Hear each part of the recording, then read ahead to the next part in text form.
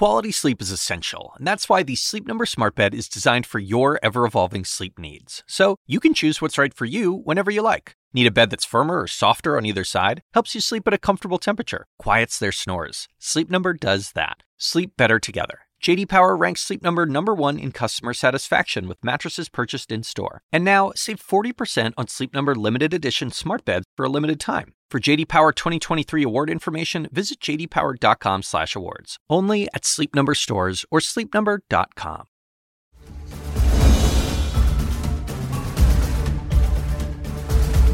Good evening, everyone. I'm Allison Camerata.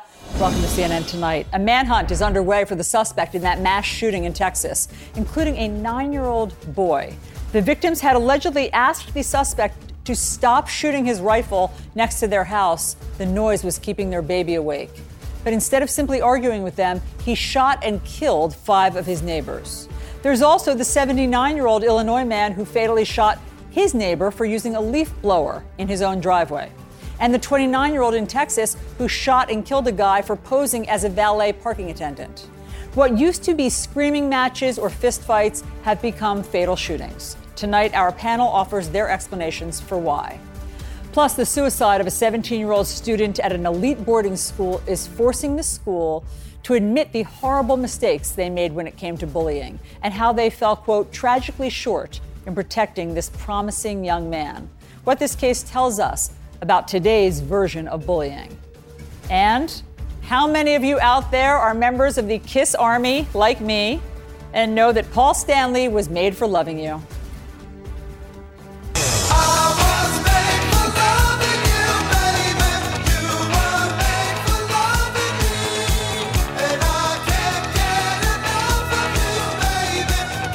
Yes, he was. Well, now kisses Paul Stanley, someone who knows a lot about wearing makeup, bedazzled vests, and thigh-high boots, is sharing his thoughts about gender identities, and he seems upset. We have a lot to discuss. Okay, but we start with the very serious topic of the manhunt for the suspect in the Texas massacre of 5 people, including a 9-year-old child. He is considered armed and dangerous. More than 250 law enforcement officers are on the hunt for him tonight. And can you tell us what led up to that shooting, why they called about a harassment? My understanding is that the victims, they came over to the fence, said, hey, do you mind not shooting out in the yard? We have a young baby that's trying to go to sleep, and he had been drinking, and he says, I'll do what I want to in my front yard. A source from Immigration and Customs Enforcement says Francisco Oropesa entered the U.S. illegally. Here is his wanted photo right now. Please take a close look at it. He was apparently deported at least 4 times prior to this shooting. Let's bring in our panel. We have Republican pollster Lee Carter, former Congressman Mondaire Jones, CNN's own John Avlon, insider columnist Lynette Lopez, and joining us is Scott Jennings, who worked in the George W. Bush White House. Every aspect of this story, Lee, is awful. It's awful. I mean, everything. He, kills 5 members of his neighbors, a family, including a 9-year-old boy, and he was deported 4 times. He was convicted in Texas in 2012 of drunk driving. He's escaped probably back to Mexico. But it's just awful on every level. Your thoughts? It's awful on every level. And I think this becomes sort of a case study on all of the different issues that Americans are concerned about right now, from gun control to immigration across the board. Gun control is one of the things that Joe Biden is performing the least well on. Only 35% of Americans right now are satisfied with the gun control laws. It's something we all agree on. In fact, 63% favor stronger gun laws. But how is it his fault? That's Congress's issue. It is Congress's issue, but they're blaming it on him. They're saying that he had control of the executive branch and he had Congress for 2 years and something could have happened before now. Well, something did happen. I was there when it did. It was the Bipartisan Safer Communities Act, which was the most robust set of gun reforms that we've seen in at least a generation in this country. And still, to the point that Lee just made, it didn't go far enough, right? You've got Republicans who won't provide a filibuster-proof majority in the United States Senate, for example, to pass an assault weapons ban, which over 60% of Americans support, or pass universal background checks, which, depending on the polling, anywhere from 80 to 90% of Americans support.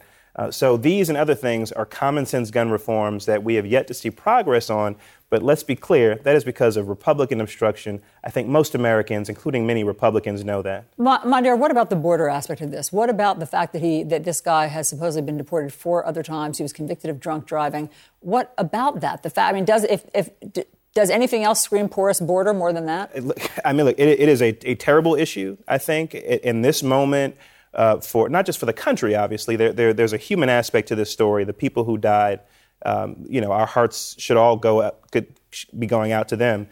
It speaks to the need for comprehensive immigration reform, and yes, to get tougher on people who have been committing crimes, who have crossed the border. I don't know who is responsible for this guy crossing on 4 different occasions, apparently, but anyone who is responsible for that should be fired, I think. Scott, just one second. Scott, go ahead. Hold on. I'm sorry. You are a former United States congressman, and you're not familiar with who is responsible for enforcing the borders of the United States of America? This is a story about illegal immigration. This man broke our laws repeatedly over a long period of time. He broke the immigration laws. Then he broke laws while he was here, and nobody sees. Oh, I don't know who's responsible for this. But Scott, what do you think is the answer? The federal government is a complete fail.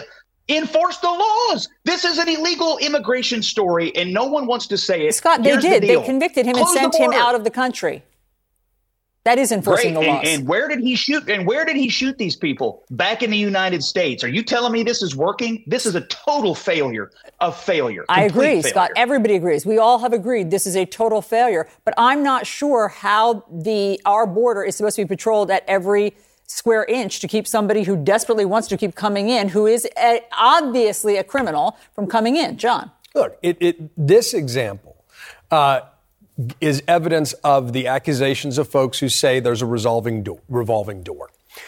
We clearly need to do a better job with enforcement, particularly when it comes to people who've committed any kind of a crime. And Mandir's right about the fact that ultimately you need a comprehensive immigration reform in this country. That is an essential part of this. But this is not just an immigration story. This is a gun violence story. This is part of a larger series of gun mass shootings we've seen when people are asked in a reasonable way by neighbors to be neighborly, and they respond with mass shootings. And I do want to get to that. Yeah, it was an important part of the story. We will in a moment, but first I want to hear your. Where did this criminal get a gun?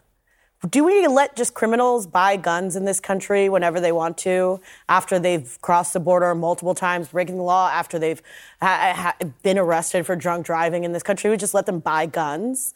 That seems like a problem. That seems like even worse of a problem than letting someone over the border, because then at least at that point you can arrest them and multiple people aren't dead. It seems like more of a problem that a criminal can get a gun, no questions asked, and then turn to his neighbors and shoot, as if that is what he believes he's entitled to do in this country. Wild. But Congressman, I fail to see how would comprehensive immigration reform have stopped this from happening? Look, it's a great question. First of all, I think you'd have the proper deployment of resources at this point that would allow people to more effectively police those who are crossing illegally, instead of trying to account for, yes, many thousands of people who are doing so, and trying to figure out where to prioritize your resources. When you have fewer people crossing the border illegally because you have a comprehensive immigration strategy in place, then you can focus on individuals like this and actually deporting permanently criminals who've crossed the border. Lee, let's talk about the gun aspect of this, because it's not just this. In the past 2 weeks, there have been all of these examples of what would have been resolved, or maybe not resolved, but at least fought out with a shouting match or a fist fight. Now somebody is shot for. You pull into the wrong driveway. You open the wrong car door in a mall parking lot, and you're shot. We have more examples. A 79-year-old man in Illinois shoots a neighbor over a leaf blower. How do you explain this? And do you think it is people with a hair-trigger temper having easy access to guns? Well, I think that more than half of Republicans right now think there needs to be stronger gun laws. So this is an issue that we should be able to get something done on. And I can see you're getting ready to say something, but it needs to be addressed. The other problem right now is there's a very different view of the world between Republicans and Democrats. Republicans right now are much more likely to think that crime is on the rise. In fact, over the last 3 years, Republicans now say it's 73% worse than it was before. Well, Democrats say it's only 5% worse. We're living in two different worlds. I think Republicans in many ways are more afraid than they've ever been. And so they want their guns. They want to be able to protect themselves. And that's how they feel. Now, we have to figure out a way to address it because obviously it's on the rise and all of this is unacceptable. Nobody's going to say that it's okay what's going on here. But Lee, what you're saying here is that 63% of Republicans want there to be tougher gun laws. And yet we know, there was bipartisan legislation and people can agree on things like mental illness and red flag laws are great. But obviously, guns are an issue that supermajority support for reasonable reforms have gotten blocked every step of the way since Sandy Hook. So if you say it's great, 63% of Republicans say they want tougher gun laws, but there's 0% chance that Republicans are going to support that in the Senate and Congress. And look, I understand it. Concerns about crime, I think that's legitimate. That shouldn't be a politicized issue. But let's be real about, if you say 63% of Republicans support that, then we should say, great, we will have bipartisan support for reasonable gun reforms starting tomorrow. And yet we all know there is a snowball's chance of hell of that happening. So can I just make a point on the crime thing? Just because two different groups of folks are living in a different world doesn't mean it's not incumbent upon people to tell the truth to them so that we can reach a consensus on what is reality. It is absolutely the case that in several cities in this country that crime has risen over the past several years. Now, in New York City, for example, it happens to be less this year than it was the year before. But when you look at the past 30 years, for example, crime is significantly lower overall than it was in the 90s, in the early 90s, for example, or late 80s. And I think that's important, too. When I hear things that Republicans are more afraid than ever before, that worries me because it means someone's lying to them. It's intentional. It's definitely intentional. And the gun problem that we have is intentional because fear sells guns and people wanted to sell guns. We're not in this problem by accident. Scott, go ahead. Yeah, look, I mean, you know who commits violent crimes? People who commit violent crimes. I think one of the biggest problems we have in this country is not keeping violent people in jail for a very, very, very long time. Yeah. And just the other day at Washington, D.C., the chief of police was talking about, when they arrest murder suspects, those people on average have been arrested, 8, 9, 10 times. Violent people commit other violent actions. And until as a society we're willing to put them in jail and keep them there, I think we're going to continue to have violent crime spikes in this country. Except some of these are one-offs. Some of these, for instance, the case with Ralph Yarl, who was shot by the, older gentleman through the door of his front door because Ralph Yarl rang the doorbell. That guy hadn't committed a gun violence before. He was scared and shot someone because he rang the doorbell. So I think we got to bifurcate the conversation a little bit. There's a rising incident of people who normally would have settled a disagreement because they were angry or unhinged at that moment. That would have been a screaming match that is turning into gun violence. That's about massive access, unprecedented access to firearms in an environment of fear. Scott's right, though. The vast majority of violent crime is created by a relatively small number of people. We could have a different conversation about bail reform and all those associated issues. Mondare's right that crime's lower than it was in the early 90s, but it's higher than it was a decade ago and where it was for a sustained period of time. And so that's what's leading to those perceptions. And also, should we be making it easy for violent criminals, people we've already described as violent, to get access to weapons of war and just firearms generally? That seems dumb, and I don't know why that's not part of the analysis that I just heard. Okay, friends, thank you very much. Obviously, we're not going to solve this tonight, but I appreciate all of your informed perspectives. Next, what does it mean to be bullied these days? If you think it's about what we imagine as getting slammed into the locker, shoved on the playground, it's not anymore, of course. A 17-year-old died by suicide after his school says he was the victim of bullying. This was cruel behavior on a much larger scale, huge public humiliation. What can we do now to protect our kids?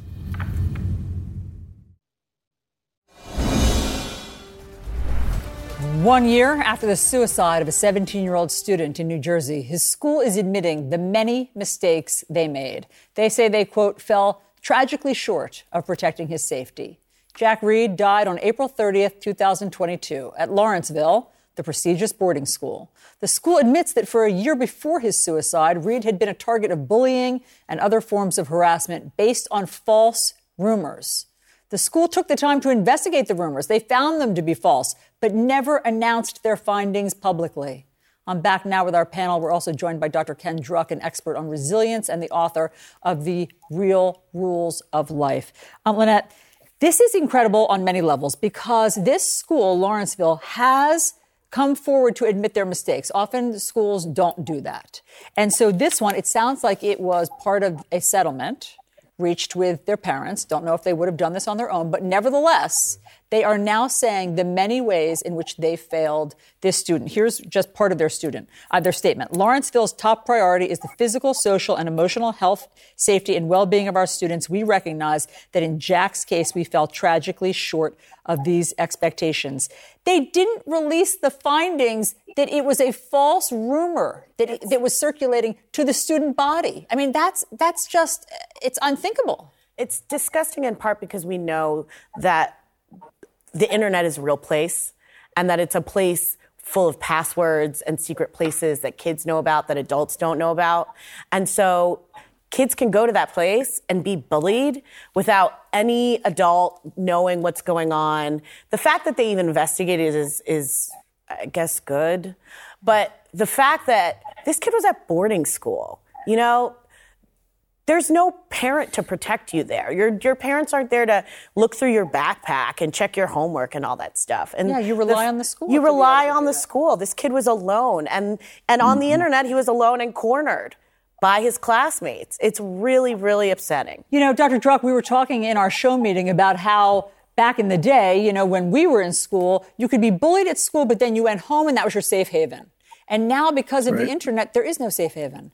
You're not safe in your room, your dorm room, or at home. So how do you define bullying now?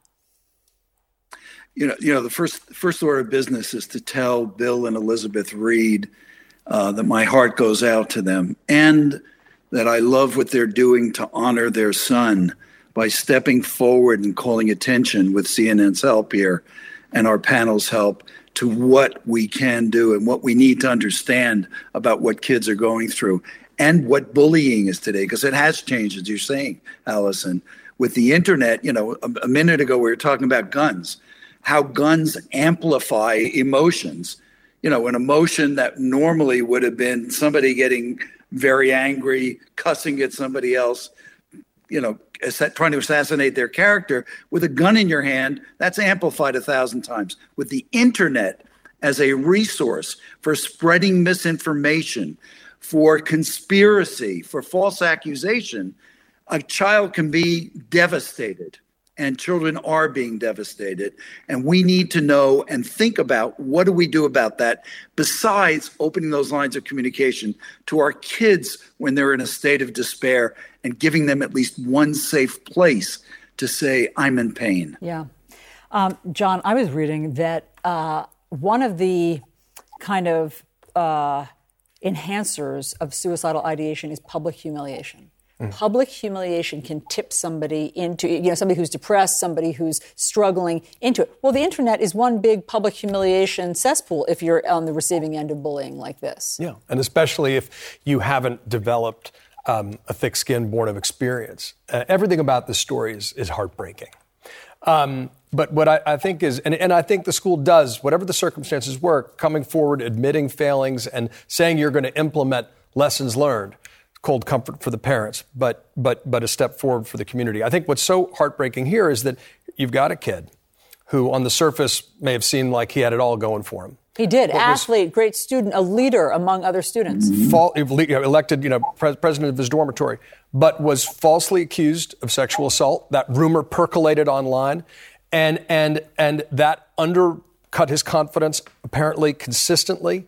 That kind of cruelty, a form of bullying that might not look like bullying does traditionally, but the failure of the school to call out the investigation, to clear his name, that's where part of this tragedy occurs. And it just reminds people, don't judge people by what they seem to be. You know, that line about treat everyone with kindness because everyone is carrying an enormous burden. And then that final reminder, which is, you know, the ultimate tragedy of permanent solutions to temporary problems. Dr. Druck, so many schools say they have anti-bullying programs. What is that? What is an anti-bullying program? What does that look like? Or what do the best ones or effective ones look like? You know, it's teaching kids about this thing called status insecurity. How important is status in a child's life? In a teen, it's everything. How they appear, whether they fit in. They're in that bridge time of life between childhood and experimenting, taking that test drive into adult life, and status is everything. But when they look around, what do they see? How long do they have to turn on the television to see somebody assassinating somebody else's character? Yeah. Somebody creating stories about so what's sanctioned in the adult world now filters down. And what does a school do? A school will try to teach kids kindness, but we're teaching kids in preschool. Here's the difference between kindness and mean-spiritedness. And yet those things are so pervasive and are so sanctioned that we're fighting a huge battle. Yeah. Lee, thoughts? I mean, this is just something that is so tragic that when you look at the numbers, more than half of high school age students have said that they've experienced cyberbullying themselves. A third of them have said they have experienced at least 5 incidents or more. This is a crisis. There's a mental health crisis on top of all of this, and it's amplified by social media. The fact that people are putting information out there that we don't understand about our kids is absolutely unacceptable. The idea, when you read the story about this child, he went home at Christmas time and he said to his father, "Is it ever going to stop? Is it ever going to stop, Dad? Are they ever going to believe that he didn't do it?" And they knew that he didn't, and they didn't clear his name. But this is happening all over the place. This is one story that's getting a lot of attention, thankfully, because of this child's parents, who are really doing a lot of work to make sure that we're all aware. But more needs to be done. There's no excuse for us to allow this to happen to our kids. We only have a few seconds left. Monday, your thoughts? Yeah, look, it looks like the school was more interested in protecting itself from the possibility that it may have a rapist as a student than it was about protecting the student once it became clear, per its own investigation, that those allegations were false. And it's just horrifying. I mean, my heart broke reading the story. I cannot imagine what it feels like to be the parents in this situation. And I'm also so glad that when I was in high school, we didn't have so many of these social media applications to help further disseminate these lies. I mean, the kids are going through a lot right now in the high school and elementary school context. And I just think stuff like that just makes it easier for people to get bullied. So true. Being a teenager is hard enough. Thank you all. Thank you, Dr. Druck. Really appreciate your expertise. And if you or someone you know is having suicidal thoughts or feelings of hopelessness, please call the number on your screen, 988. That's all you have to call. The Lifeline provides 24-hour free and confidential support. You can also text chat at 988-lifeline.org. Okay, everybody stick around, because the man known as the godfather of AI is now warning us about the dangers of his creation. That's next.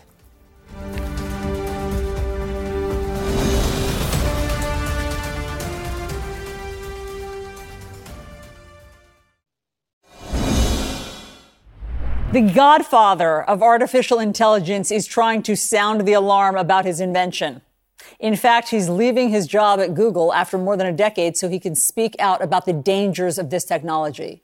His name is Geoffrey Hinton, and he was instrumental in inventing neural networks. That's the technology that serves as the foundation for AI platforms that we know today, like ChatGPT or Google's Bard.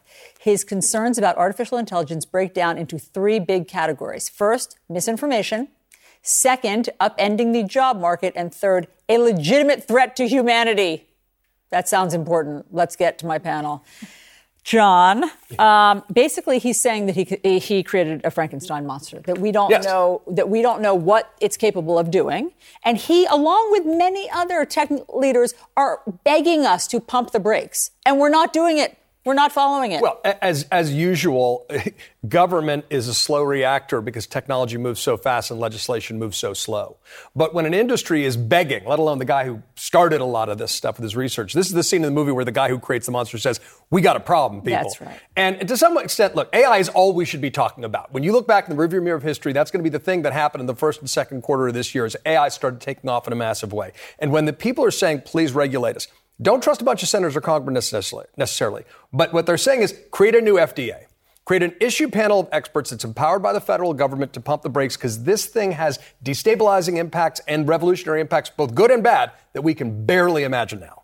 Well, destabilizing impacts, sure, but it's not like Silicon Valley is doing anything about it. No, they're rushing forward because they quarterly earnings. The quarterly earnings. Please. And, they just had a really tough year last year. A lot of companies got their butts kicked. So now it's time for Silicon Valley to say, okay, we've got this new trick, so everybody go ride this. But if you had reasonable regulation, that would level the playing field. Instead, they're going to say, as long as the Wild West, we're going to grab all we can, no matter what the repercussions. But who's we? They're we. Well, except there weren't there these 1,000. This is very confusing. But weren't there these? Who's on first? Weren't there these 1,000 tech leaders who begged the creators of AI to pump the brakes? These are the same people who have fired their entire ethical AI teams. These are the same people who don't want to put up the money so that they can see what the AI is doing in the background.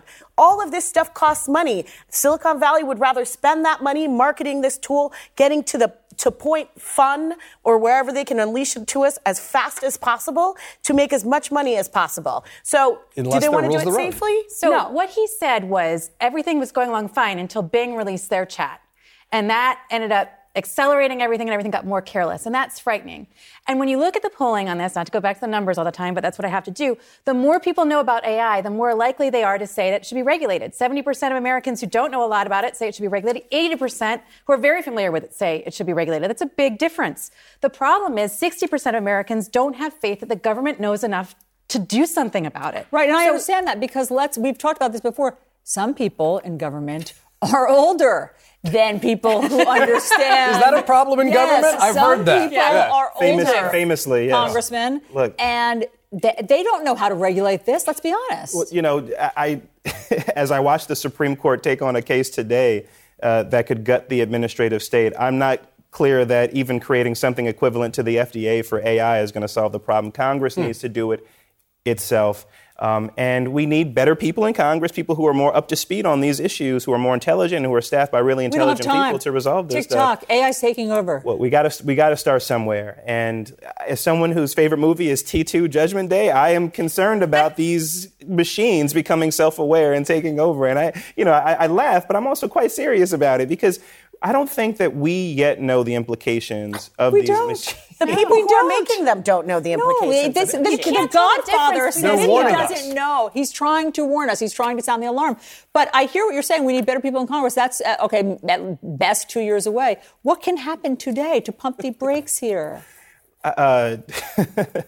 In prevailing upon private industry to self-regulate. I mean, you asked the question. I don't like the answer, but it's the most realistic answer. Silicon Valley, known for its care about social impact. They're telling us they can't. Right? Partly because everyone's afraid they're going to lose first and second. Well, that's the thing. They can, but they don't want to. I mean, it's a collective action problem, right? That's right. And it's also a global problem because it's not just, if we can't take care of it here, we can't just say we're going to stop here and do nothing because what's going to happen in China? What's going to happen in Russia when other people have advances in technology too? Who do we trust more? I mean, do we trust the Chinese and the Russians with technology? No. And also there are implications with the power of their computer systems and what we are already cutting off to our enemies that we don't like anyway. But the point is, Silicon Valley is driving this bus. They're the ones who should pump the brakes. And they shouldn't look at us, be like, and break everything like they did with social media and then turn around and be like, oh no, it's broken. There's an example where there can be bipartisan support for this if there is collective will. But look, going back to Ted Stevens talking about a series of tubes, it would be better to actually put together an FDA-style panel. But you raise a profound point about some of the implications for that. Okay, thank you all. I'm not sure I feel better. Thank you very much. I don't. We got no. Thank you very much. Be sure to tune in at the top of the hour. Some of our favorite reporters will join me to talk about the scoops that they are covering, including how a Hollywood writers' strike could affect all of our TV viewing. Okay, next, legendary Kiss rocker and makeup wearer Paul Stanley is offering up his thoughts on trans kids. We'll be right back.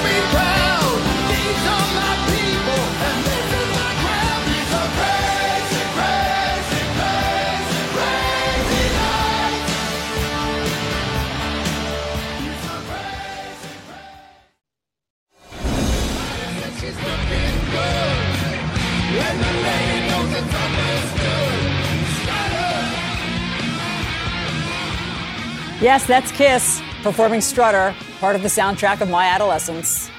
But now guitarist and singer Paul Stanley is jumping into the culture wars about kids and gender identity. He posted a message on social media titled, "My Thoughts on What I'm Seeing." He says, quote, "There's a big difference between teaching acceptance and normalizing and even encouraging participation in a lifestyle that confuses young children into questioning their sexual identification as though some sort of game, and then parents in some cases allow it. There are individuals who, as adults, may decide reassignment is their needed choice, but turning this into a game or parents normalizing it as some sort of natural alternative or believing that because a little boy likes to play dress up in his sister's clothes or a girl in her brother's, we should lead them steps further down a path that's far from the innocence of what they're doing. All right, there's a lot to talk about there. My panel is back.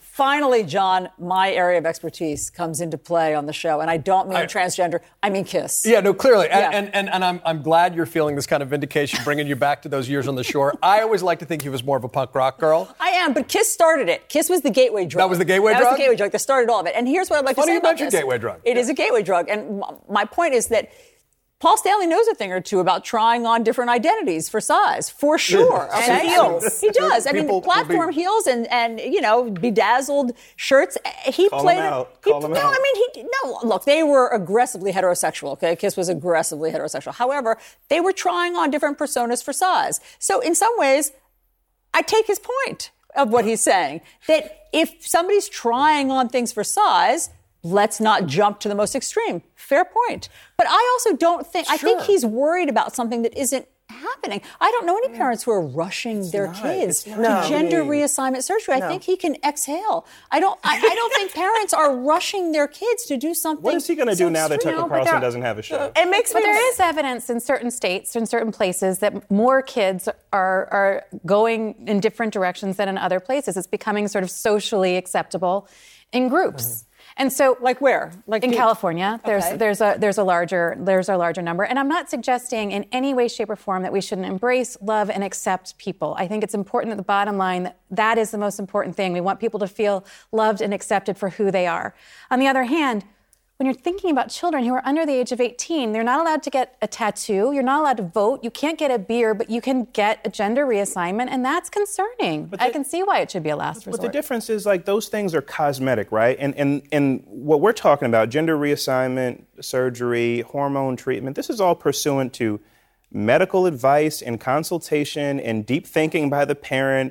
There's a ton of research behind this. This isn't something that people do lightly. People are not waking up one day and saying, I'm going to let my kid get gender reassignments. This is deliberative, and it is scientifically informed and medically informed, and it's already a tremendously emotional decision. And so to have someone like this guy say, based on what I've been seeing, what do you mean? Where have you been seeing? Have you been participating in the conversations that I just described? No, like you're reading some blog that's not fact-checked, and you're coming to conclusions, and you're using your platform to make, frankly, the environment more dangerous for these kids. He's engaging in the large-scale national bullying campaign against transgender people that a lot of people in this country are engaging in. But is he trying to bully them? But hold on, because is he trying to bully them, or does he just truly, as you say, he's not interacting with them, he doesn't know, so he's scared of what he's seeing? I mean, I think a lot of this is fear-based. Yeah. He's scared of what he's seeing on, say, Tucker's old show. And he is worried that this is happening when, in fact, if you look at the numbers, it is such a fraction. Tiny fraction of adolescents or teenagers. Tiny. And by the way, again, if they get to the point of reassignment, they have gone through so much with their parents by that point. I know from having friends who've gone through this, this is not a snap decision. Which is why it feels like famous people and people yelling at them in the internet just feels like bullying. It's this, they're just vulnerable, small number of people. Yeah. And again, conflating sexuality with gender norms. Like Kiss was aggressively heterosexual, but they were playing with their sexuality. If anyone should understand that distinction, perhaps it's Kiss. Yeah, they should understand that. And a little boy dressing up as a girl, he might be a straight little boy or a gay little boy, unclear. But masculinity isn't about how you dress or any of those things. I mean, it's confusing that I have to explain this to Kiss. It's look, this has clearly been a magnet for panic. It's been politicized to demonize a group of people who are very small and without much political power in a lot of places. That said, I think we can also have a conversation about, the fact that this is still medically a new frontier, so to speak. The Economist had a great cover story I recommend called America's Misguided Gender Medicine that just questioned some of the trends and saying maybe we should pump the brakes when it comes to irreversible treatments. Though that conversation can be had without accusing someone of being a transphobe. What I think is even more inexcusable is the way this issue has clearly been politicized and used to demonize a community that doesn't have a lot of political power, and we all need to support the principles of self-determination by adults and compassion for our fellow No, I don't think Paul Stanley is demonizing the trans kids. I really don't. I don't think he's demonizing them. I think he's scared by whatever he's seen, as you say, and he's saying, I hope that parents aren't rushing to do this. And again, they're not. But I will say he is diminishing their experience. There's something called gender dysphoria, among other things, that people are actually experiencing. And I would just ask people who feel the need to weigh in on this subject that does not concern them, that they, in the same way that they wouldn't substitute their own judgment for an oncologist treating cancer or a psychiatrist treating any other human experience, that we not, as whether it's writers at The Economist or on the Wall Street Journal or Fox or anywhere else, substitute their own scientifically uninformed and medically uninformed judgment for the actual experts who advise in this process. I think you want to be. I wouldn't lump The Economist in with partisan outlets like this. I think it is. Read the piece, and it is very much just about these diagnoses are increasing dramatically. We don't have all the facts. Europe is coming to a different conclusion in some cases than America, and so you want to take that all into account when it comes to irreversible procedures on minors. That's all, and we should be able to have that conversation. And we just did. Thank you very much, friends. Really appreciate that. All right. We've got some news on some extreme weather tonight. Dozens of cars have crashed on a major highway. Multiple people dead because of this dust storm. So we're going to go to the CNN Weather Center for an explanation about how this happened right after this.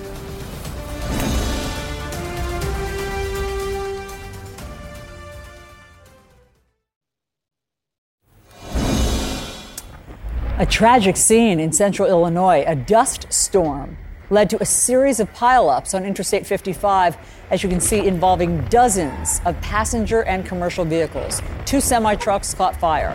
Police report at least 6 people were killed and more than 30 injured. They say the dust storm was caused by excessive winds blowing dirt from newly plowed fields near the highway, which led to zero visibility for drivers.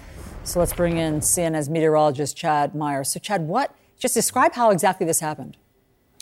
This is what happens in the spring when a farmer takes his disc and he runs over the field, turning over the land that was fallow all winter. Now, all of a sudden, you have the dry dirt from below, now up on top, all crumbled up. And so the wind that we had around this low pressure, right over the Great Lakes, was up to 45 miles per hour today. And there's rain here.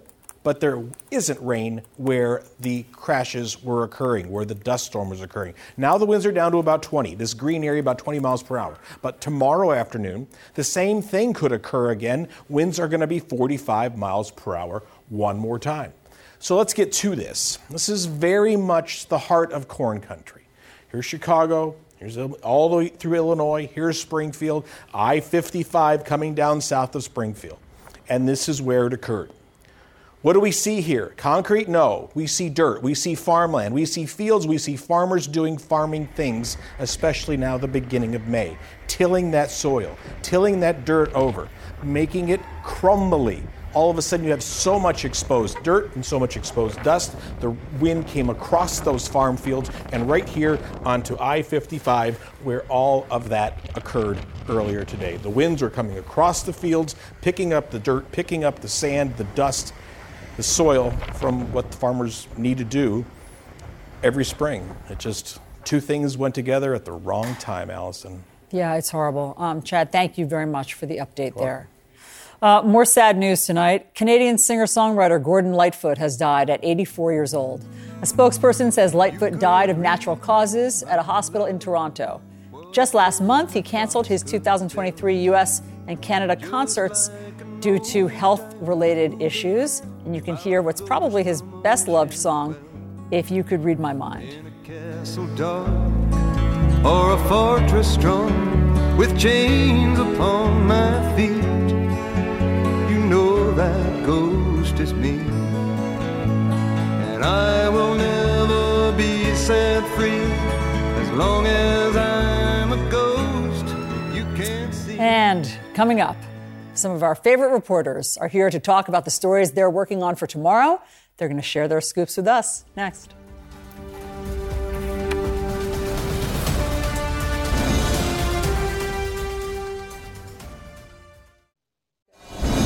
Great stuff. Okay. Hi, everyone. Thanks for tuning in to this hour where we bring you tomorrow's news tonight. We have our great lineup of reporters to share their scoops. With me, Lauren Fox, Danny Freeman, Omar Jimenez, and fresh from red carpet duty at the White House Correspondents' Dinner, he's still drunk with power, Harry Enton. All right, Harry, I can't wait to see some videos of that, but we'll save that for a moment. Okay, Lauren, let's start with you. So the country could be out of money 1 month from now. Treasury Secretary Janet Yellen sent this letter to Congress today saying that the U.S. will default on its debt on June 1st. That's the estimate, I guess. June 1st, exactly 1 month from now.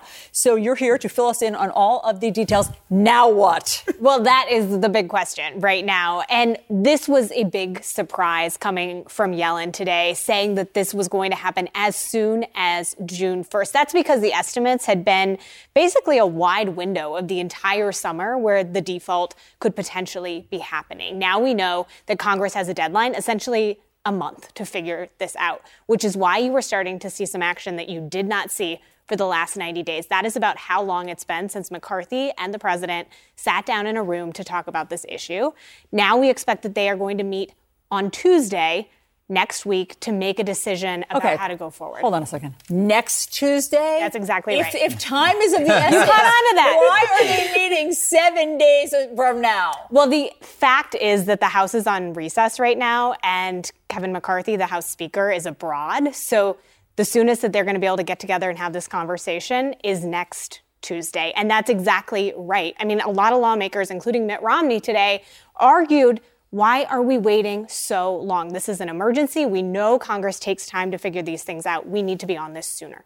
Hadn't President Biden said he wasn't going to meet? I don't know if he ever stated that, but the feeling was he wasn't going to meet with McCarthy because I guess he didn't think that the Republicans were negotiating in good faith, or what had been the holdup until now? Well, one of the arguments that the White House had made is they were not going to negotiate on the debt ceiling. The other argument they had made was House Republicans needed to show their plan. That is exactly what they did last week. They passed their own plan that would increase the debt ceiling as well as hold spending and return it to fiscal year 2022 levels, which means for everyone at home that they are cutting spending. And that is something that McCarthy was able to unite his conference around. That was a huge leap of faith. It was a huge gamble for McCarthy and his leadership to display to everyone, we're going to say that we're going to vote on this, and then we're going to actually get the votes. Remember, McCarthy has such a narrow margin. He could only afford to lose 4 Republicans.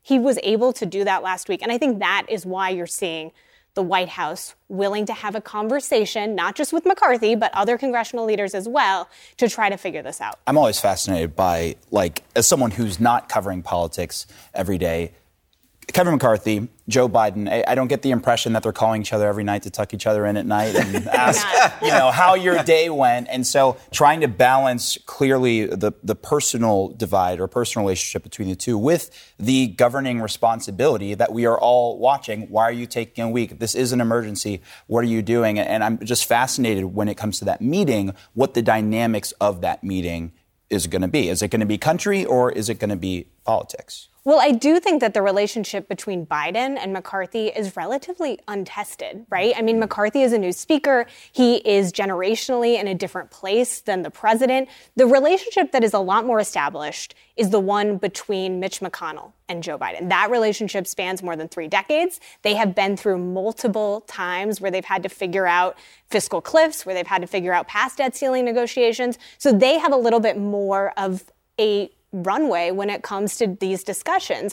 But McConnell's sort of taken a back seat. He wants McCarthy to lead these negotiations, in part because McCarthy is the one who has to decide what goes on the House floor and what is going to be something his members, especially the conservative wing of his party, can vote for. So I think it's a kind of an untested relationship. Yeah. Can I ask a question? I've covered McCarthy for a little while. I covered him actually from Bakersfield, of the local side, to now at this, large stage. What is he coming in with a position of strength? I know you said that obviously the vote last week was, a big accomplishment, but it was still narrow. There's so little room, you would think, on his end to negotiate, especially if the risk is maybe him losing that speakership. Right? Yeah, well, and I'm so glad you brought that up because Ralph Norman, who is a conservative, somebody who has railed against spending in the past, he told me last week, and I made him repeat this over and over again, that Kevin McCarthy's argument to conservatives in a private conference meeting was that this bill is not going to be significantly watered down. That was the argument he was making to them to get a vote on it. And I said, are you sure that's what McCarthy was promising you? Did you hear that correctly? And I think a lot of conservatives, that is at least what they are hoping for. They don't want this bill watered down. And remember, there were 4 Republicans who voted against it, and they are still trying to win back those votes. So what is McCarthy going to bring back to them? I think it's a huge question. And there is a potential that if Kevin McCarthy brings something back to them that is unsatisfactory, he could be in a position where, remember, when he won the speaker's race, any one Republican can absolutely bring a vote to remove him from the speakership. That means that he has to retain enough support from his conference and not lose more members in a way that he can maintain the gavel. And so this is a huge tightrope for him because on the one hand, he has to make sure the country doesn't evolve. On the other hand, he wants to keep his job. I just wonder if he can walk this tightrope, right? I mean, he's really between a rock and a hard place. And, you know, Joe Biden's not going to just go and say, well, Kevin, you passed that vote. I'm going to give you everything you want, right? No. That's not the way it works. And I think that's part of the reason why, you know, if you look at the chance of default and the people who are actually putting money on this and insuring the U.S. bonds, the chance of a default has been rising rather rapidly in these markets. Now, it's still low, right? But the closer we get, and especially with the comments today from Janet Yellen, I have to ask, whether, is this a realistic scenario? It could definitely seem like a realistic scenario that we could end up defaulting given the current lines going through Congress and the president, right? Well, I think that's certainly a potential. And I think that the White House is certainly guessing that if the market starts to drop in a dramatic way, that changes the calculus for Republicans. Maybe they're more willing to come to the table. Maybe they are more willing to move to the side of Democrats. If all of a sudden they start hearing from Wall Street, this is a major problem. And not just hearing from them in private meetings, but seeing it unfold on Wall Street. And I think that is the impetus that the White House is counting on when it comes to moving this negotiation forward, and partially why they have waited 90 days since their last meeting with See, I just feel like we have covered this so many times. There's been so many iterations of the debt ceiling. You don't even have to be a political reporter to have covered this for years. And what always happens is the sky is falling, and then at the 11th hour, they come up with some magical solution, and it's a compromise, and they, lo and behold, we don't default on our debt. So I have always felt like, okay, they're not going to trick me again. However, is this year different than all of the past years when we've covered this? I think you always have to be careful by using the past as prologue for these kinds of scenarios because every political situation is different. And I think McCarthy's position, like we said, job or default is extremely precarious when it comes to his role in this. I think he's just really untested as a leader, right? And so we haven't seen him have to negotiate this with the White House at this point when everyone's watching. I think that this is a totally different scenario than we've seen in the past. I'll note, I think I did the math a few months ago when the debt ceiling talks first started, that there have been more talks about the debt ceiling and perhaps defaulting over the last decade or so than there have been Summer Olympics. So, yeah, it does seem to me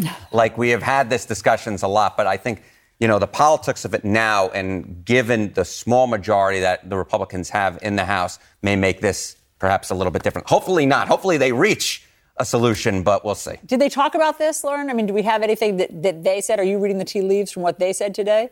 Yeah, I mean, one of the things you're hearing from lawmakers on Capitol Hill is they are still really divided on what the path forward is. And I thought it was interesting because lawmakers come into town at about 5:30. The Senate is in session. The House is out of session.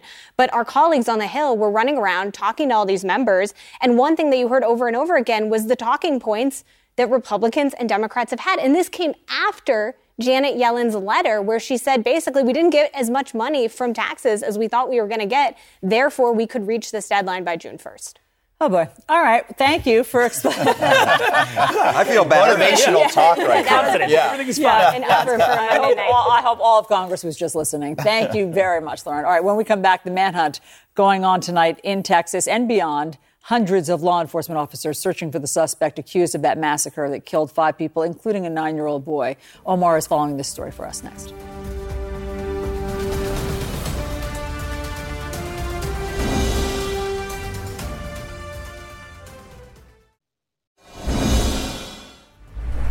All right, an urgent manhunt underway for the suspect wanted in the massacre of 5 people in Cleveland, Texas. 38-year-old Francisco Oropesa is accused of shooting and killing 5 of his neighbors, including a 9-year-old child, after they asked him to stop firing his rifle so close to their home so their baby could sleep. Omar Jimenez is on this story for us. Omar, this suspect was here in the U.S. Illegally. He had been deported several times. The manhunt, are they looking in Mexico, where he's from? Well, that's certainly part of, I'm sure, their search. He was a Mexican national. As you mentioned, an immigration source had told CNN that he had been deported 4 times, came to the U.S. initially back in 2009. But what's interesting about that is that does not necessarily inform what may have led to this shooting, because this shooting happened in a way that you could almost see in any neighborhood, where it's a guy who's firing his weapon. Family comes over and says, hey, look, I know you're firing your weapon, but we got a baby sleeping. Could you just do it on the other side of your house? Which seems to most people like a reasonable request. Yet less than a half hour later, he comes barging into the home, shooting and killing godparents of this man, children, killed his 9-year-old son, killed the mother of the son. And he even said, the father, Wilson Garcia, said that once the mother went down, when she first got shot, another person in the house told him to jump out the back window, because here was a son or children who had now lost the mother, and they didn't want him to be lost too, and these children not to grow up without a father. This is all happening in the moment as someone is now barging in to kill them. It's so shocking. It's just so awful. Also, I had read, Omar, and I don't know if you've reported on this, these families hadn't had issues with each other before. In fact, the wife of the shooter and the wife who was killed, the mother of the 9-year-old, had been friendly. Yeah. And I believe that the shooter had at one time helped them with either their car was broken down or something in their yard needed. So does anybody know what set him off, why he went into a homicidal rage? Well, that's a big question. I mean, they seem to have a normal relationship that you would have with any neighbors, that, yes, they talked all the time. He even helped, the suspect had helped at one point cut down a tree in the neighbor's yard. You know, and clearly they're having contact even when this man's shooting his gun. They feel comfortable enough to walk up to someone who is firing a weapon and say, hey, totally cool if you want to do this. Just do this over there, and we're going to go back over here. So clearly there was a relationship. But, yeah, what authorities are trying to figure out is what set him off, because clearly there was something. This snap happened, again, within a matter of less than half an hour. And it wasn't just a snap of yelling in someone's face. It was shooting to the point of indiscriminately killing children, of targeting those. There were even younger children who survived this ordeal. But because they hid one of them. Because they hid. They hid under clothes. That is the reality of growing up in many parts of America, is that you could find yourself in a position where you're in a neighborhood home trying to enjoy a Friday night, and just by lightly confronting someone to say, hey, can you consider our child, you could end up in a situation like this. So it's scary for a lot of people looking in on this. I don't know if you guys saw the interview today with the father. Yeah. It is so heartbreaking, because he lost his 9-year-old, he lost his wife, he still has a 1-year-old, the baby who was sleeping, and the 4-year-old who they hid under clothing. I mean, his life is, he just can't believe. It's one of these situations where in the flash of a moment, you make a decision and then your entire life changes. Yeah, and, you know, the wildest thing now is, all right, all this happens. Authorities have no idea where he is. As of this point, police have had no leads, at least that they're saying publicly. I should mention that. The FBI considers him armed and dangerous. They put out an $80,000 reward just, to try and spur people to come forward. But again, him being a Mexican national, I'm sure that's informing where they're potentially looking. But also the victims killed here, they were from Honduras. And so the Honduran government is, of course, trying to not only send support to these families that were lost, but also try to make sure family back home in Honduras is taken care of as well. And so this one thing actually I should mention too is the local sheriff, because you brought up that he had been deported many times before. He was asked about that. Why is this man here, someone who's been deported? And his answer was, at this point, it doesn't matter whether he was here legally or not, especially for the family, because what we're dealing with here is someone who committed violence against these people, and these people live in an area that I have jurisdiction over, and I need to take care of that. Omar, can I ask you, and again, I don't know if you specifically touched on this in the course of your reporting on this, but one of the things that came up in this conversation was Governor Greg Abbott, when he put out that release, not just describing the shooter, but he also described the victims, in his words, he said, as illegal immigrants, as folks who are undocumented here in this country. Do you get any sense as to why the governor decided to label the victims in this particular way, using that language? Well, look, if you've been paying attention to Governor Greg Abbott in Texas over the past year and a half, beyond, he has been very critical of the Biden administration when it comes to how he interprets their handling of what's happening down at the border. To the point where he's been sending people apprehended at the border to other major cities, in Chicago and New York, Washington, D.C. as well. And so when he put out that initial statement, it was kind of in theme, for better or for worse, of what his messaging has been when it comes to anybody, any story he has seen involving any form of deportation, any form of potentially being in this country under questionable circumstances.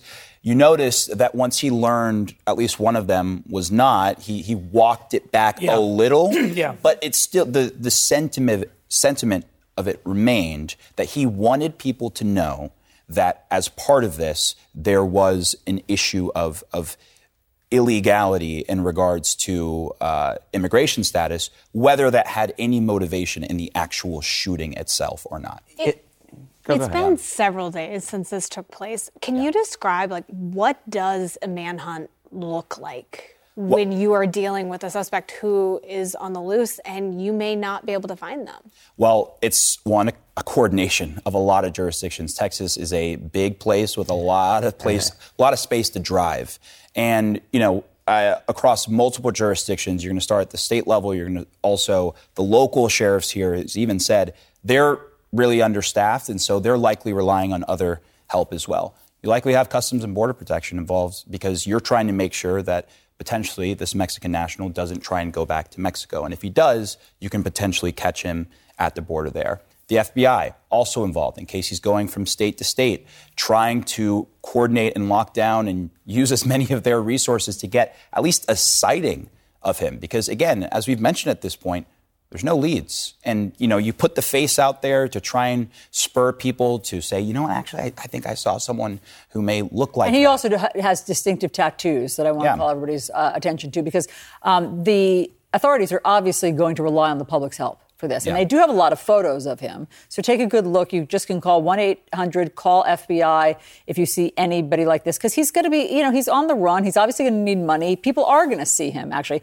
Harry, you had a question? Yeah, no, it just seems to me that there are a lot of political fault lines sort of driving through this case, right? We have guns on the one hand. Yeah. We have illegal immigration on the other hand. And I'm just wondering how this all kind of, plays out, because it feels like everybody, besides the obviously human interest point of this and, so many people needlessly murdered, people are going to probably play politics with this and just how it's sort of playing out, because it seems like each side sort of has a way they could do it. Yeah, people will find a way to play politics with anything. I mean, we've got some D.C. reporters around. You know that. But in this particular case, when you look at gun violence alone, if you just want to stick with that, we've already had almost 200 mass shootings 4 months into the year across this country. I was just covering Louisville 2 weeks ago. Since then, we have had mass shootings in cities across this country, not just in ones that get huge coverage, but nearly every night or every week shootings in some of these cities. So you've got that. Now,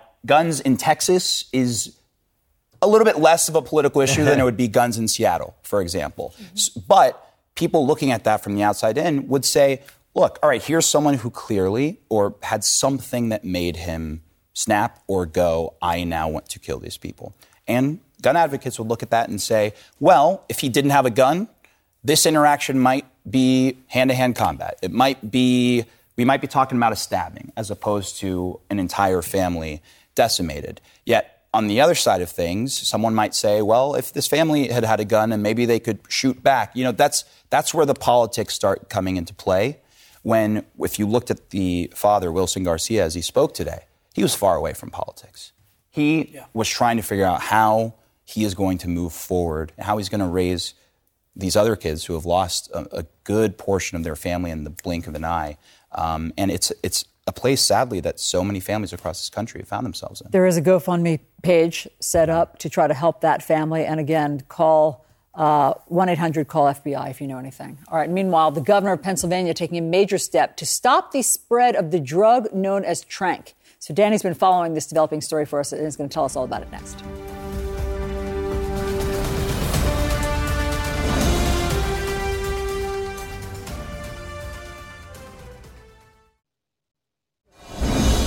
But you'll see it in the video. All right, Pennsylvania taking steps to tackle the spread of a powerful sedative known as tranq. Its real name is xylazine. Xylazine. And Governor Josh Shapiro in Pennsylvania is classifying it as a Schedule III drug. Xylazine is a non-opioid veterinary tranquilizer not approved for human use. Pennsylvania joins 3 other states, Ohio, Florida, and West Virginia, in classifying this sedative as a controlled substance. And Danny Freeman is following this story for us. So, Danny, just explain how bad is this in Pennsylvania? I mean, as you heard me stumbling through that, most of us don't even know about this drug yet. Yeah, absolutely. And I guess just to set the stage, as you said, it's a drug that's mostly used as a sedative or a muscle relaxer, but for cows and horses. Like, that's how strong and powerful we're talking about. And it has found its way into a lot of other illicit drugs, such as fentanyl, heroin, and, we'll get into it in a minute, but people are taking drugs or expecting drugs to be fentanyl, to be heroin, and then this is laced in there, and it gets very complicated. But you asked the question, Philadelphia and Pennsylvania, why now? And this problem with xylazine, with tranq, has been kind of snowballing for a couple of years now. Folks have been detecting it here and there. I would say over the past 6 months, it's really come to a head. DEA saying that this is something that they issued a public alert saying this is something we need to pay attention to. The White House just last month saying that this is an emerging threat that we need to pay attention to. And now Pennsylvania, Governor Josh Shapiro in the past week and a half, he said this is something that we're going to put on the controlled substance list. It's going to be a Schedule III drug. And it's because I just want to show you some numbers that, you mentioned.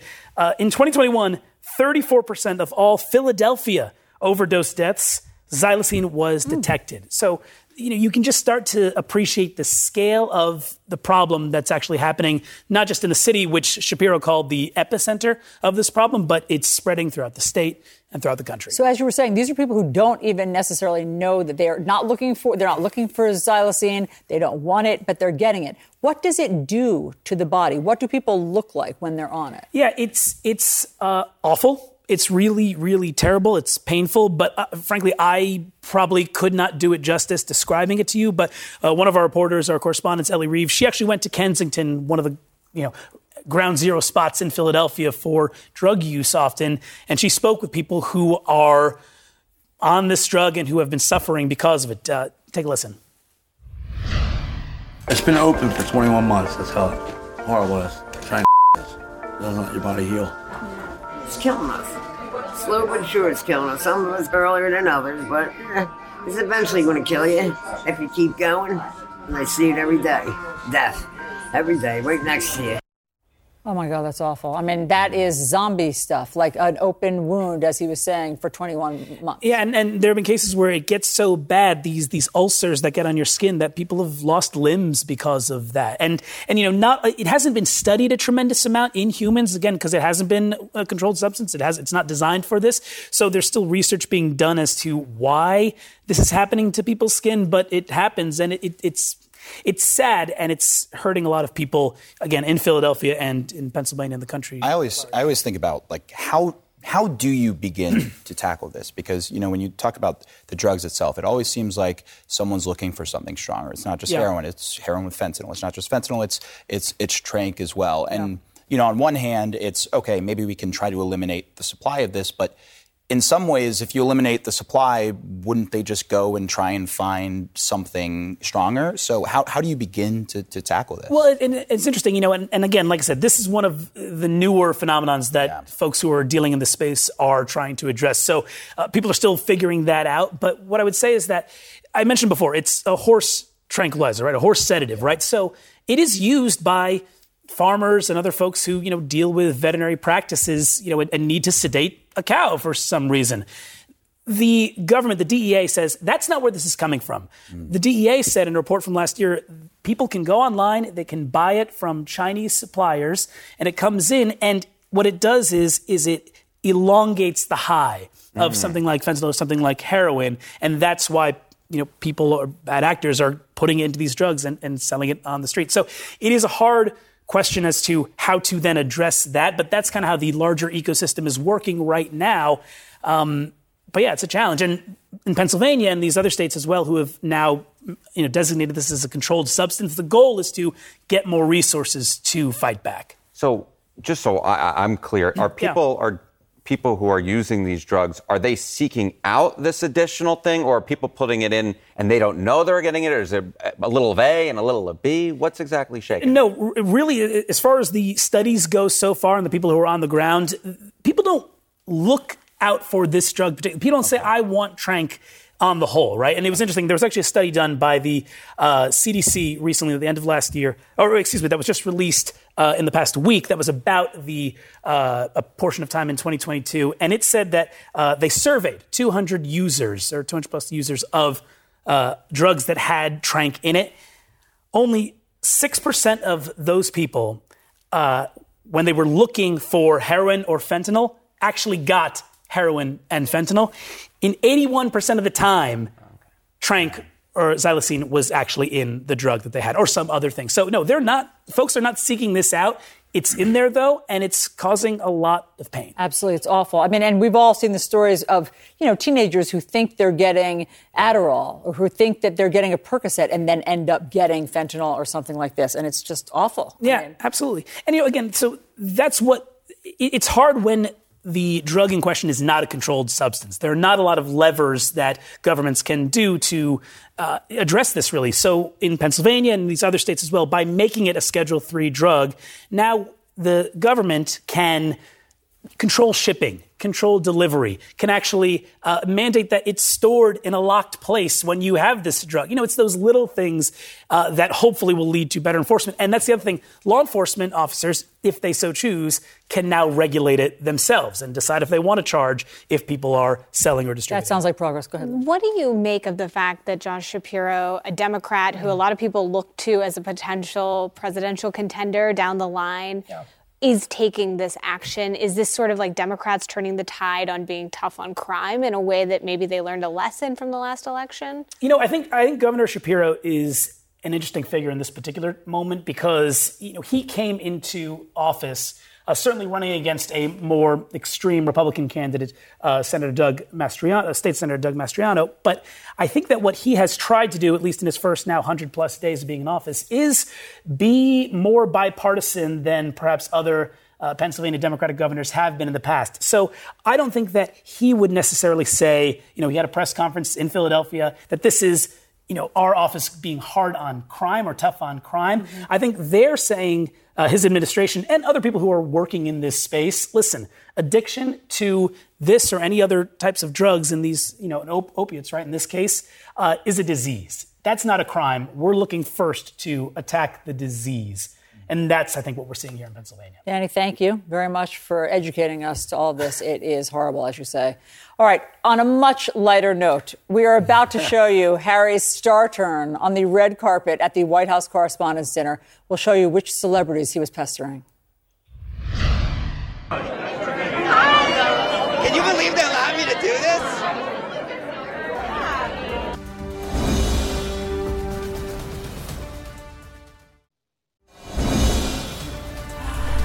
The Writers Guild of America reportedly walking away from the negotiation table without a deal tonight. Their contract expires at midnight Pacific time. And at this moment, Hollywood is bracing for a strike. If it happens, who will entertain us? Will it be AI or will we have to rely on Harry Enton? Here it is. Here's what that would look like. I just have one question for you. Obviously, you're the comedian of the evening, but if you were not, in fact, the comedian of the evening, would you actually be watching this event? You're the data numbers I am guy. the data guy. You know who yeah, I am. I know exactly who and you I know are. who you are. If this was going up against Monday Night Football, All right, I'll DVR and check back on it later. Well, that's a great question. I have no idea what I'm doing here. But they call this the nerd prom. I have to ask, how does this compare to your actual prom back in the day? Well, actually, there is no difference between this prom, my actual prom. I don't have a date to either one. Well, I was a nerd, so this feels right to me. Your accent makes my accent look so crummy by comparison, and people always say I have this thick New York accent, but nothing compared to your accent. Well, who can make this up? Who could? I don't think anyone could make it up. Harry, that is awesome. How much fun did you have? I have to be honest. I was nervous going into it, and the reason. So you'd never had you gone to the White House Correspondents' Dinner? I had once attended. I had worked on coverage, but back from the studio, right? Not on the red carpet. Not on the red carpet. And I think one of the things that people take for granted, perhaps when watching television, is they don't realize there are certain people who have some skills and other people who have other skills. And so the idea that I would hold a microphone up to somebody and ask them questions is not something I've really ever done before, right? I'm not a field reporter. I'm usually in the safe confines of the studio where someone like you is asking me questions and I'm giving the response instead of the other way around. And it's like, oh my God, am I going to do something wrong? And so perhaps there was some nervous energy that was coming out during that clip, but it seemed to work. I feel like you asked the perfect question to Roy Wood Jr. right off the bat. He hesitated. He was like, "Oh, how should I answer this right now? Because I am hosting, but also I probably wouldn't be watching this. I'd be watching football." So I feel like you nailed it, man. Well, thank you. That's very, very... I will endorse you to go out and do it again next year if you so choose. Well, if that means anything to anyone, let's get him back out there. I'm hoping... Two votes of confidence. If we have Oscar coverage, I'm hoping that maybe I can... There we go. Here we go. Translate. What else do you want to do? Translate. Olympics? Let's just maybe a Met red Gala carpet. is going on. Met Gala, that's a good one. Yeah, that is you got to run out. That is a good one. You got to get there. I just like also that, most, television journalists go up and they interview people in the field, MOS about different things, the gas prices, the milk prices, and you start at the White House Correspondents' Dinner red carpet. That's the starting point for interviewing people. No pressure. No pressure. I sort of leaped ahead. But what was interesting to me also was the types of celebrities that were there, right? So, there were a lot of people who were well known in the 1990s or the early 2000s, and that actually played very well for me because that's all of my pop culture references. Perfect. So should we see a little bit more of you? Yeah, let's toss. Yes, let's toss please, some more. please. Oh, look, there's Joe Mattingly. I wonder if he'll tell us tales from his baseball days. You know what I would love to see do this event? Chris Rock. Oh. As long as would Will be- Smith wasn't here, it'd be okay. You said it, not me. Very hard of myself. Do you suggest that he gets for dinner if he's looking for something interesting to eat in Bentonville, Arkansas? Well, of course, the barbecue can't be beat there. You stand then, you stand now. When the heck do you ever sit down? I'll start on this end. It's sort of a foodie paradise there, so you'll find a lot of different options and some incredible tacos, Mexican food.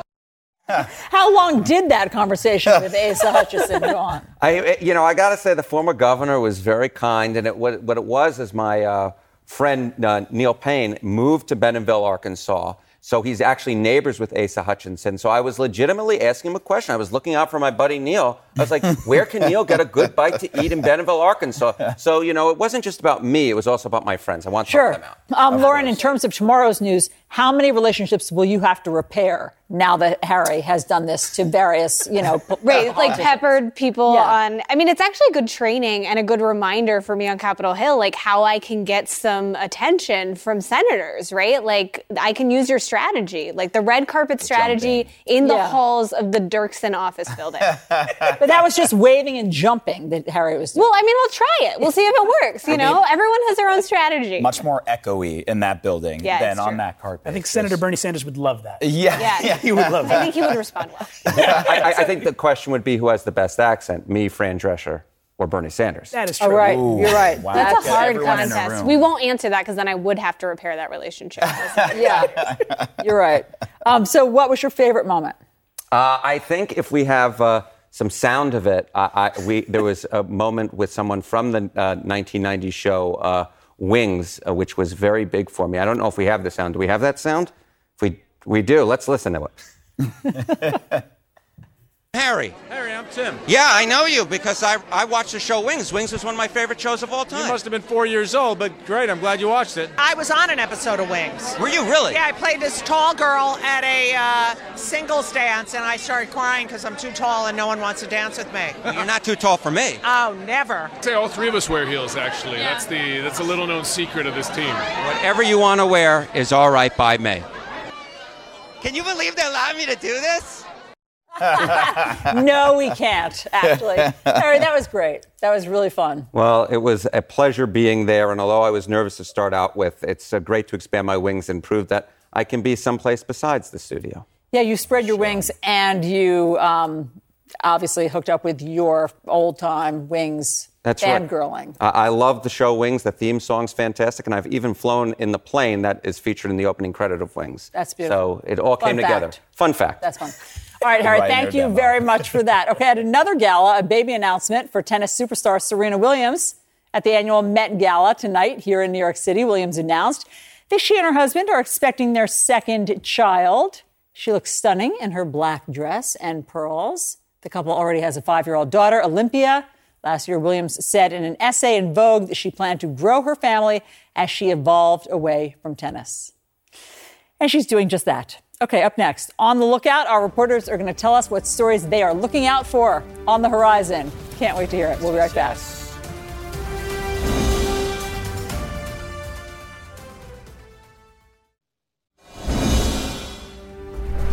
And we are back with our fantastic panel of reporters to tell us what stories they are keeping an eye on. We call it On the Lookout. Okay, Lauren, what do you got? Well, tomorrow is a Senate Judiciary Committee hearing on the ethics of the Supreme Court. They wanted John Roberts to testify. Instead, they're going to have a series of experts on the Supreme Court to testify. But the reason it matters and the reason I'm so interested in it is because there's obviously a lot of questions about whether or not the Supreme Court needs to tighten its ethics rules, whether or not they need to come up with some protections to make sure that the American public has belief and trust in the Supreme Court after what we've seen over the last several weeks and all of this reporting that's come out on Clarence Thomas's lavish travels. I think that is going to be something to watch tomorrow. Okay, thank you for that. Danny. I have a similarly very, very serious thing that I'm looking forward to. Yep. Sixers won tonight. Beat the Celtics. No one thought that was going to happen. It was fantastic. Without Embiid, I'm looking forward to Game 2. And, of course, everyone in Philadelphia, they're hoping. I mean, look at this. I mean, Harden was unbelievable. 40-plus points. I mean, it was nuts tonight. I am glad that the game ended so I could come here, but I was glued to the screen this entire time. And, again, I'm looking to see if Embiid comes back. He's been having this injury since, wiping the floor with the Nets. And we hope he comes back. I'm so glad you're able to multitask tonight. That was fantastic. Thank you for that. All right, Omar. Well, aside from keeping an eye on Lakers-Warriors, because that's another good series I'm going to keep an eye on. Of course. But this week is World Press Freedom Day on Wednesday. And so tomorrow I'm actually moderating a panel at the United Nations. We're bringing together the heads of various media rights groups from around the world to talk not just about what countries can do across the world, but also to bring awareness to some very high-profile imprisoned journalists like Evan Gershkovich right now in Russia, Austin Tice in Syria, but also to bring light to some other stories as well. And obviously we're coming off the fun of the White House Correspondents' Dinner, but obviously at the center of it all is the ability to do journalism. And we're going to take some of those conversations to a global level this week, and I hope to be able to share some of those conversations. I'm so glad you're doing that because it is getting more dangerous to be a journalist around the world. It is. Omar, thank you very much. Okay, Harry, what are you keeping an eye on? It is snowing currently in northern Michigan, and it snowed in Green Bay yesterday, or still today, earlier today. And, it's not unusual that it snows in northern Michigan this time of year, but it's the amounts that are so unusual. We're talking double digits. We could be looking upwards of 2 feet when it's all said and done in some locations. And I can only say I'm extremely jealous. I went to college, the specific college I went to in part because I wanted snow. And this year was a record low snow total in New York City. Apparently it's all going to northern Michigan and to Minneapolis, which I think had like the third highest snowfall total ever for them in a season. So God bless them. Hopefully, if they need me to come shovel them out, I'll be more than willing. All right. I feel like you both have revealed that you're a closet meteorologist and you're a closet sportscaster. Yeah. So that is fantastic. Thank you all. Great to have you with me tonight. Tomorrow on CNN This Morning, what does the man who pioneered the personal computer think about artificial intelligence? You're going to find out when Apple co-founder Steve Wozniak joins the show live. That starts at 6 a.m. Eastern. Thanks so much for watching tonight. Our coverage continues now.